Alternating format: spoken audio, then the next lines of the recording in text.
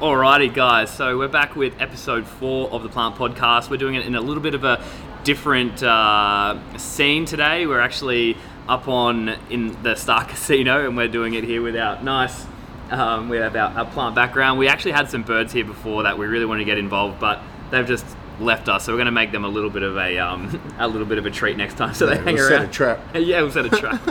Yeah, to keep them hanging around. So today guys, it's going to be me and Maddie just talking about basically just having a conversation really just around some cool things that I know you guys have thought about, especially if you're in the health conscious space and you're looking at things that can really improve the way that you function day to day, the way that you get nutrients in. We're looking at some really cool phytonutrients and some interesting facts about those phytonutrients that we didn't really know, but Matt has some good insight on that as well, and some things that I've used in my smoothies for years, thinking that I was getting particular types of vitamins and minerals, but really I was getting the things that weren't actually giving me what I wanted. So we're going to try and shed some light on that, and then maybe just look at a couple of key, I guess, superfoods that have been, thrown around throughout the industry for years and years. Things like cacao and spirulina, chlorella, astaxanthin. Just looking at some things in those foods that we can utilize to the best of our ability, and maybe some things that you thought were in there that maybe aren't giving you quite what you thought you were getting. So maybe just to kick things off, let's maybe just take a quick squiz at spirulina. So it's an algae, it's an algae. It comes from the ocean. Blue-green algae. Blue-green algae. And I only remember that because when I was young, grew up in Mackay, we used to have that where we used to go wakeboarding and everyone goes skiing in the Youngla Dam. Every once in a while they used to shut it down because of the blue-green algae. Yeah, and right. you can't go swimming in there in case you get this blue-green algae in you and you get really sick. But that's what spirulina is. Yeah, right. Well, that actually is funny. It's funny you bring that up because I've got a friend of mine, Zeke Grove. Yeah. We went swimming in a lake in Madison, and there was an algae bloom there, and he got really crook from that. So we were all swimming in this lake, and we were telling the locals, because the whole local community of Madison, they get around the CrossFit Games. So when we're there, we're competing, and they're just like, "Oh, we have a swimming event this year." It's like, "Oh, where are you swimming?" It's like, "Oh, we're swimming in that Wandana Lake or that lake over there." It's like, "You're not swimming in there, are you?"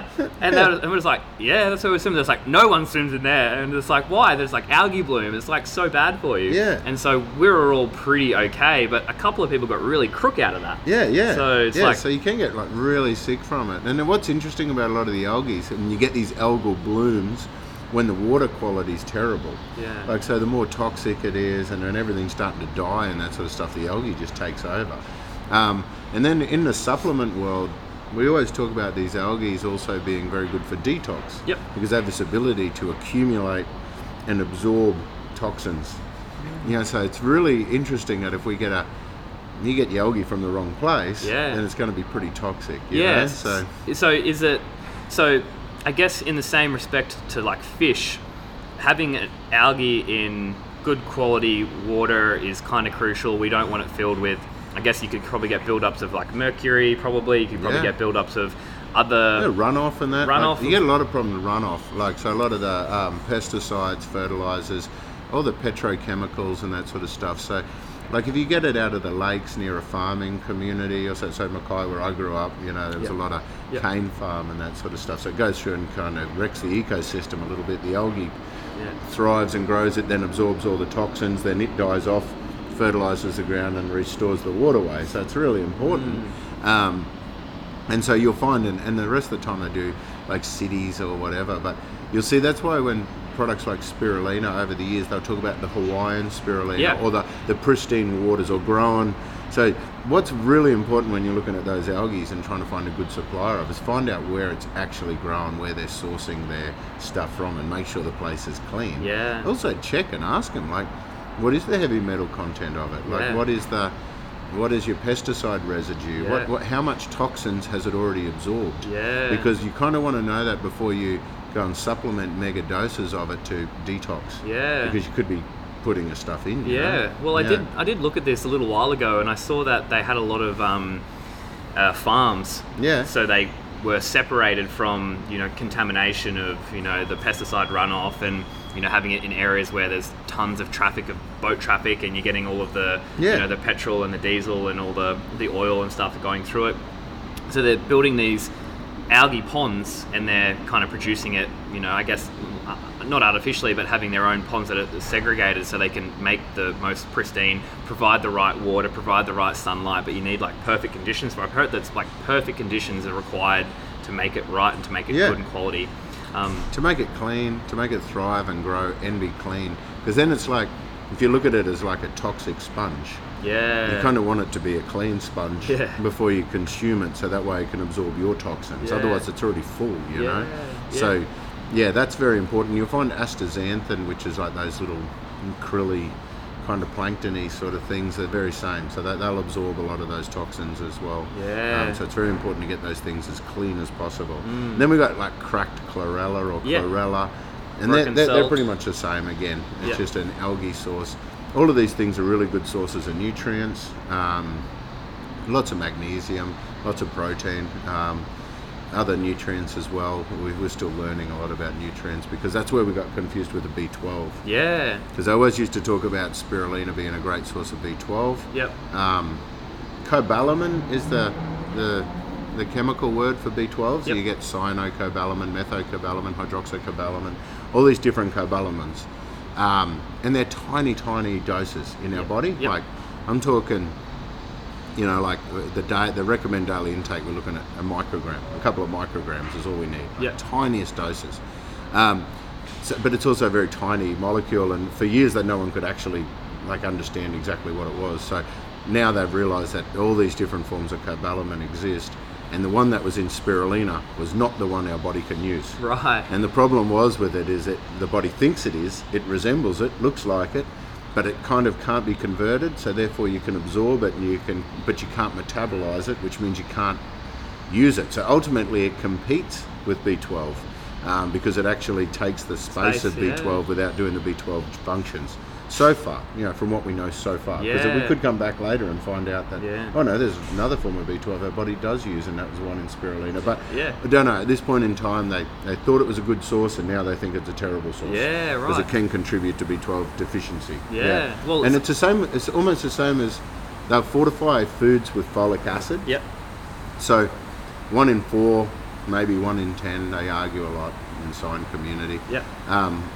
1 in 4 to 1 in 10 people have a problem converting folic acid, which is a synthetic form of folate, or a degraded, oxidized, a bad form of folate that's not familiar, that our body can't use. That's what they fortify our foods with.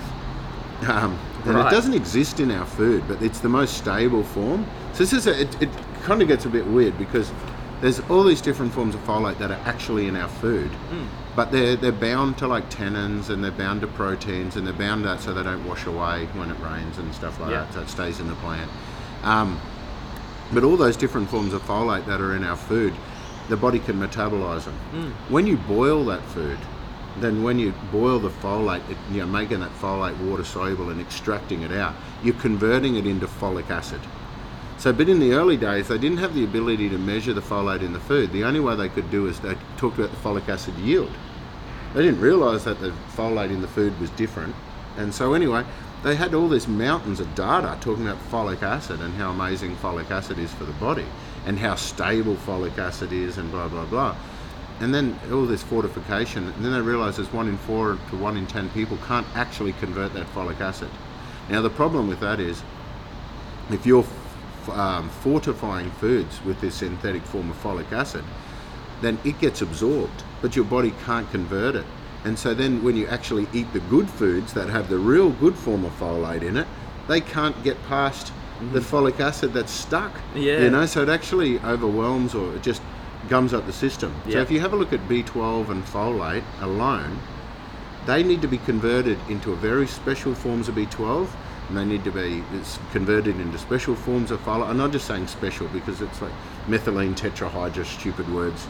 So basically the form of folate and form of B12 that we're getting in a lot of these foods, and the fortified foods, could actually block the conversion pathways. Now, it's folate and B12 that joins up with iron to make blood. Yeah, right. And so, for example, if people coming through going, I'm on this plant-based diet and I seem to be anemic all the time, and I've been taking my big iron supplements, you know, enough to constipate me a big black poops or whatever, you know, but I still can't build blood. And then they're like, oh, and by the way, they've also measured my blood and they said my B12 and folate is good. But they're measuring folic acid and cobalamin. So the testing, they can't tell if your B12 and folate in your blood is good. Right. But you could have totally gummed up the system with dodgy folic acid and dodgy B12, then your iron's got nothing to join with. Right. And this is the other crazy thing. If you give someone a mega, you know, I said with B12, you only need tiny doses. Yeah. You give someone a big dose, you can actually mask a folate deficiency. Right. And then the vice versa. So Right. these things, and those three compounds, if you consider B12 and folate, they build the myelin sheath that does the nerve coatings on your body. They build your blood. They do your neurotransmitters for your brain, the brain chemistry. They're like involved in so many of these functions. Your detoxification pathways, all your methylation, how you make bile, all of this sort of stuff. Energy production?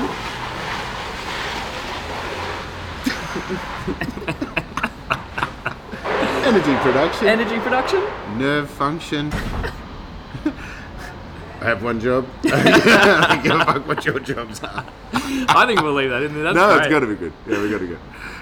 That's cool. Yeah. That's super interesting, and I think for me, when I was going more plant-based, I was looking for foods that would have it in there. So we can get B12 or the right forms of B12 from nature, but they usually come out of the dirt, in the water, and all these things have been so either purified or washed and all these things, so we're not really getting it in that form unless we're either using a cyanocobalamin supplement, which is, I don't know, typically I think in the plant-based community that's the most typical one we would go for. Most common one to go for.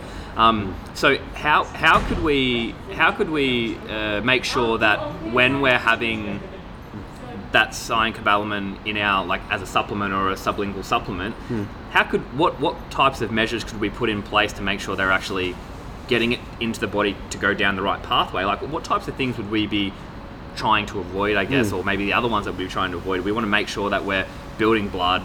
We want to make sure that we're getting it right to the energy systems. I want to be like a high-performing athlete in triathlon, or if I want to be a gymnast, or I want to be this, I just want to make sure that I'm getting it in the right way and making sure it does its job. When we talk about it all the time, and this is probably a spoiler to most of our podcasts, will be we need variety, and nature provides a big variety, and a whole diverse forms of all these nutrients is actually what we need. And definitely not going to basically be able to say that we know out of nature what they did right and what they did wrong, because I've never seen anything in the human body or nature that's not done for a reason. So it'd be a bit arrogant to think that we know, but because we might discover, that's what I was saying, even with spirulina, at this point in time we think it's the wrong type, but we might discover later that it's not. Helps with something. But with B12 you've got this, it's kind of split, so it goes down these pathways where you can go down the adenosine cobalamin pathway or you can go down methylcobalamin pathway, and they're the two main functional forms. The methylcobalamin pathway can't come backwards. So this is an important point, because a lot of people think the methyl one's the best. So they go and use that's the methyl. That's what I had heard, and then I heard you can recycle it a bit. Yeah, but you can't. So if you do the methyl, if you're deficient in the hydroxy and the adenosine you can't take the methyl back. So a lot of people think the methylcobalamin's the best, but it's not. It's the best for methylcobalamin. So what the ideal combination is, if you're going to do the methyl, then you want to have it mixed with hydroxy or adenosine.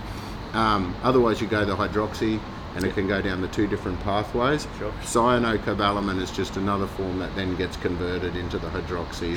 And go. Cyanocobalamin's the cheap nasty one we've been using for the most. It's like cyanide cobalt molecule. Great. Which is it. I mean, it's, like I said, such miniature doses. The funny thing is I tell you what's crazy is for the vegan community and that sort of stuff, if you don't get enough B12, then all of a sudden you're not a vegan.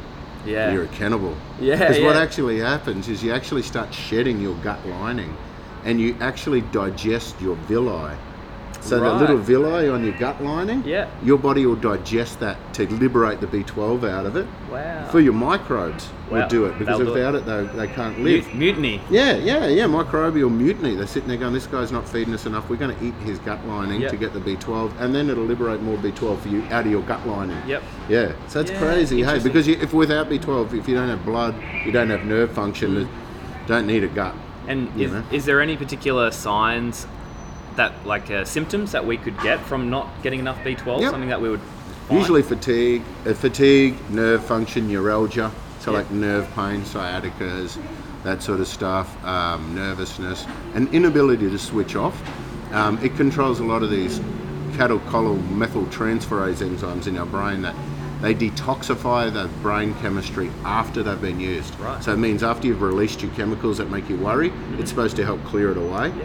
Otherwise you can't let go. So you Yeah. get very stressed, and that would be 12. At the same time, you could be, anemic and fatigued. So because it gets that type of anemia where you've got neuralgia, nerve pain, and lack of blood, it's very stressful, because your stress signals in your body are picking up going, is this person bleeding to death? Have they been bitten Yeah. and now bleeding to death? They've got pain, they're lacking blood. Yeah. Like the stress survival nervous system goes, hey, this could be a big deal. Yeah. So you get this really weird fatigue, but you run on nervous energy. You get this Yeah. worry and this nervous anxiety. Interesting. Yeah. Okay. Well, that's- So B12 is an interesting one like that, but you'll often find crappy bloods.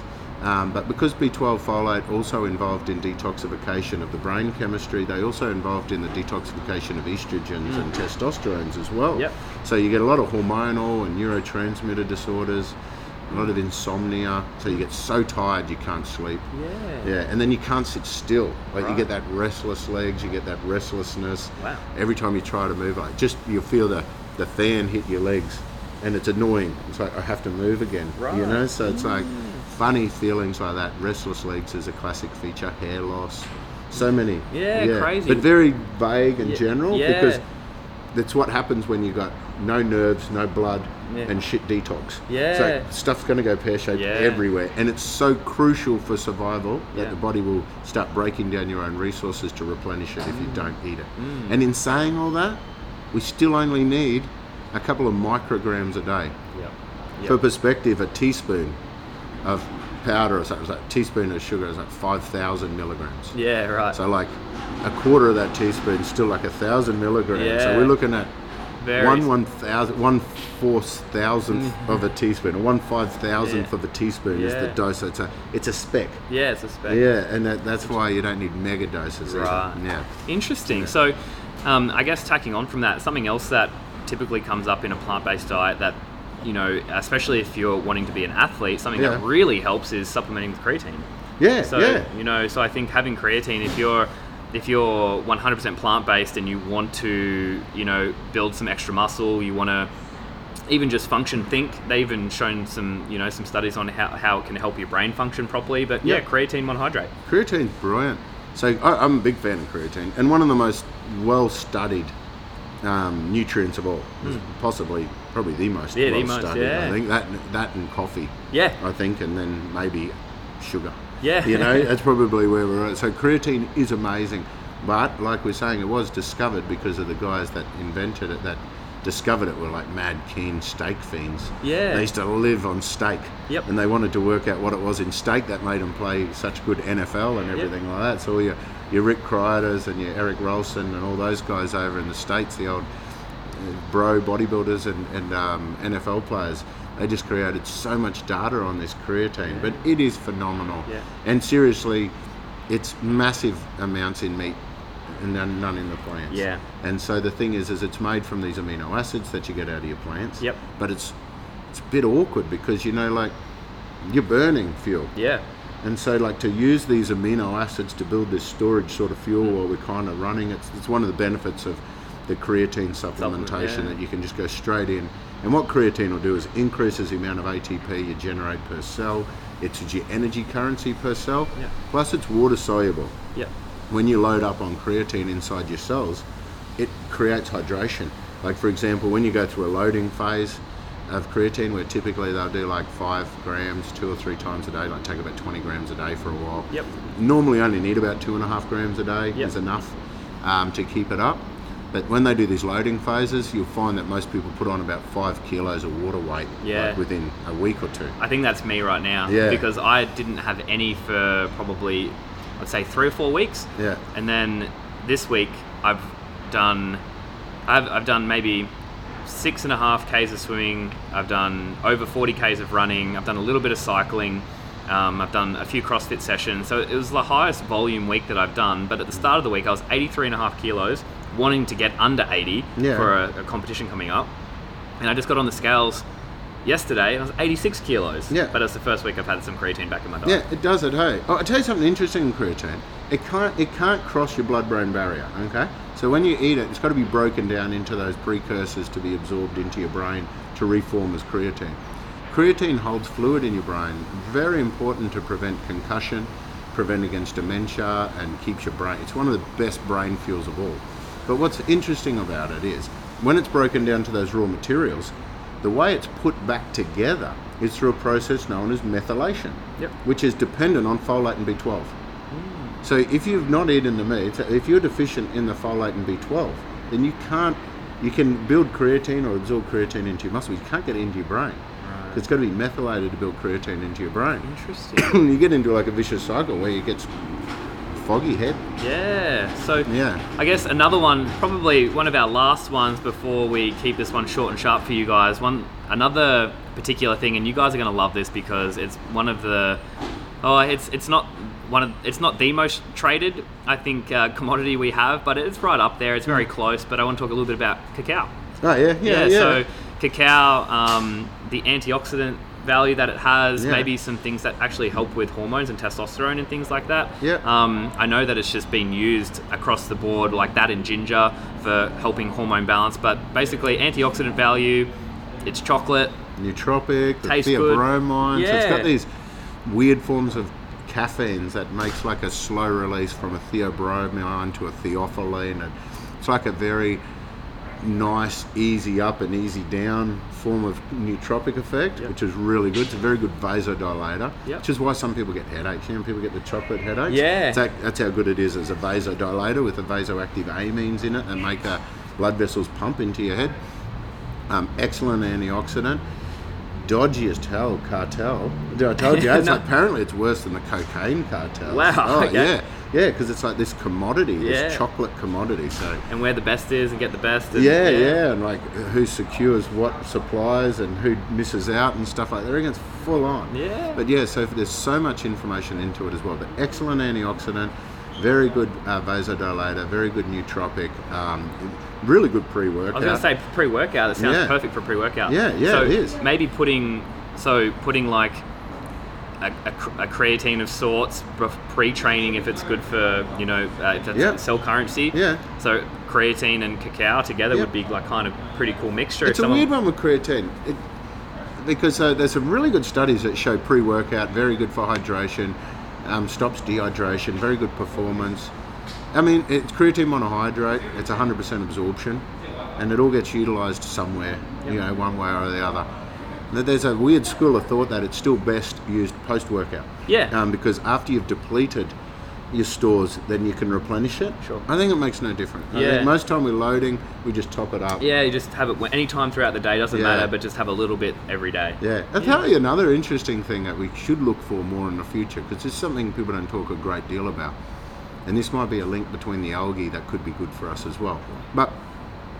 And maybe the microbiome stuff.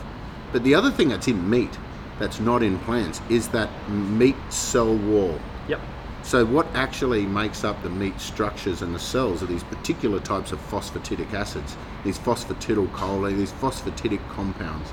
There's not much of that in the plant kingdom because of the way the cell walls are. So other than creatine, things like B12 and iron, different forms of iron and that sort of stuff. One big difference that's in meat that's not in plants that no one talks about is phosphatidic acid. Right. And if you're looking at what's really well researched as well in the sports community, as an anabolic and ergogenic aid, phosphatidic acid is one of the most well researched things around. Right. It's not in no one uses it. So it's not a thing. It's weird. Could we do something similar to creatine and take maybe the salts or the amino acids from plant material to create phosphatidic acid? Can we do that? Is that a possibility? Yeah, well, there's some, like, so there's certain like things like lecithins and algae, and there are like a lot of phosphatidyl compounds in our diet that you can get from plant, but they're not commonly consumed. Now things like lecithin and that might be a really good source, but then most of the lecithin it's used in baking and processing comes from soy, and people were like,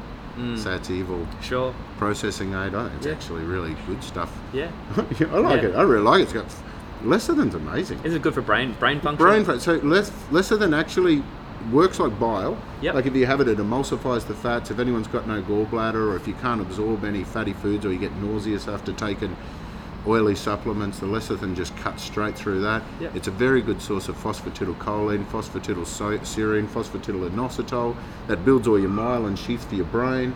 It stimulates acetylcholine release, dopamine release. And I buy bags of the bloody stuff for like $2 at Woolies, and we throw it in. I mean, my boys have smoothies, and I put it in the smoothies to help emulsify the oils into the protein. But also knowing that they're going to get these other benefits. That's cool. You can get sunflower lecithin, might be better than soy lecithin. I mean, at the end of the day, a lot of it's just lecithin.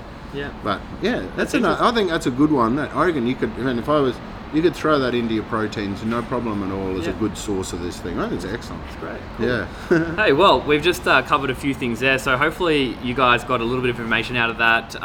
We hope you liked the backdrop today, and honestly, we'll be back next week with probably in our regular place. But yeah, hopefully you guys got some cool information, and I guess we'll catch you next time. Yep. Thanks, Matt.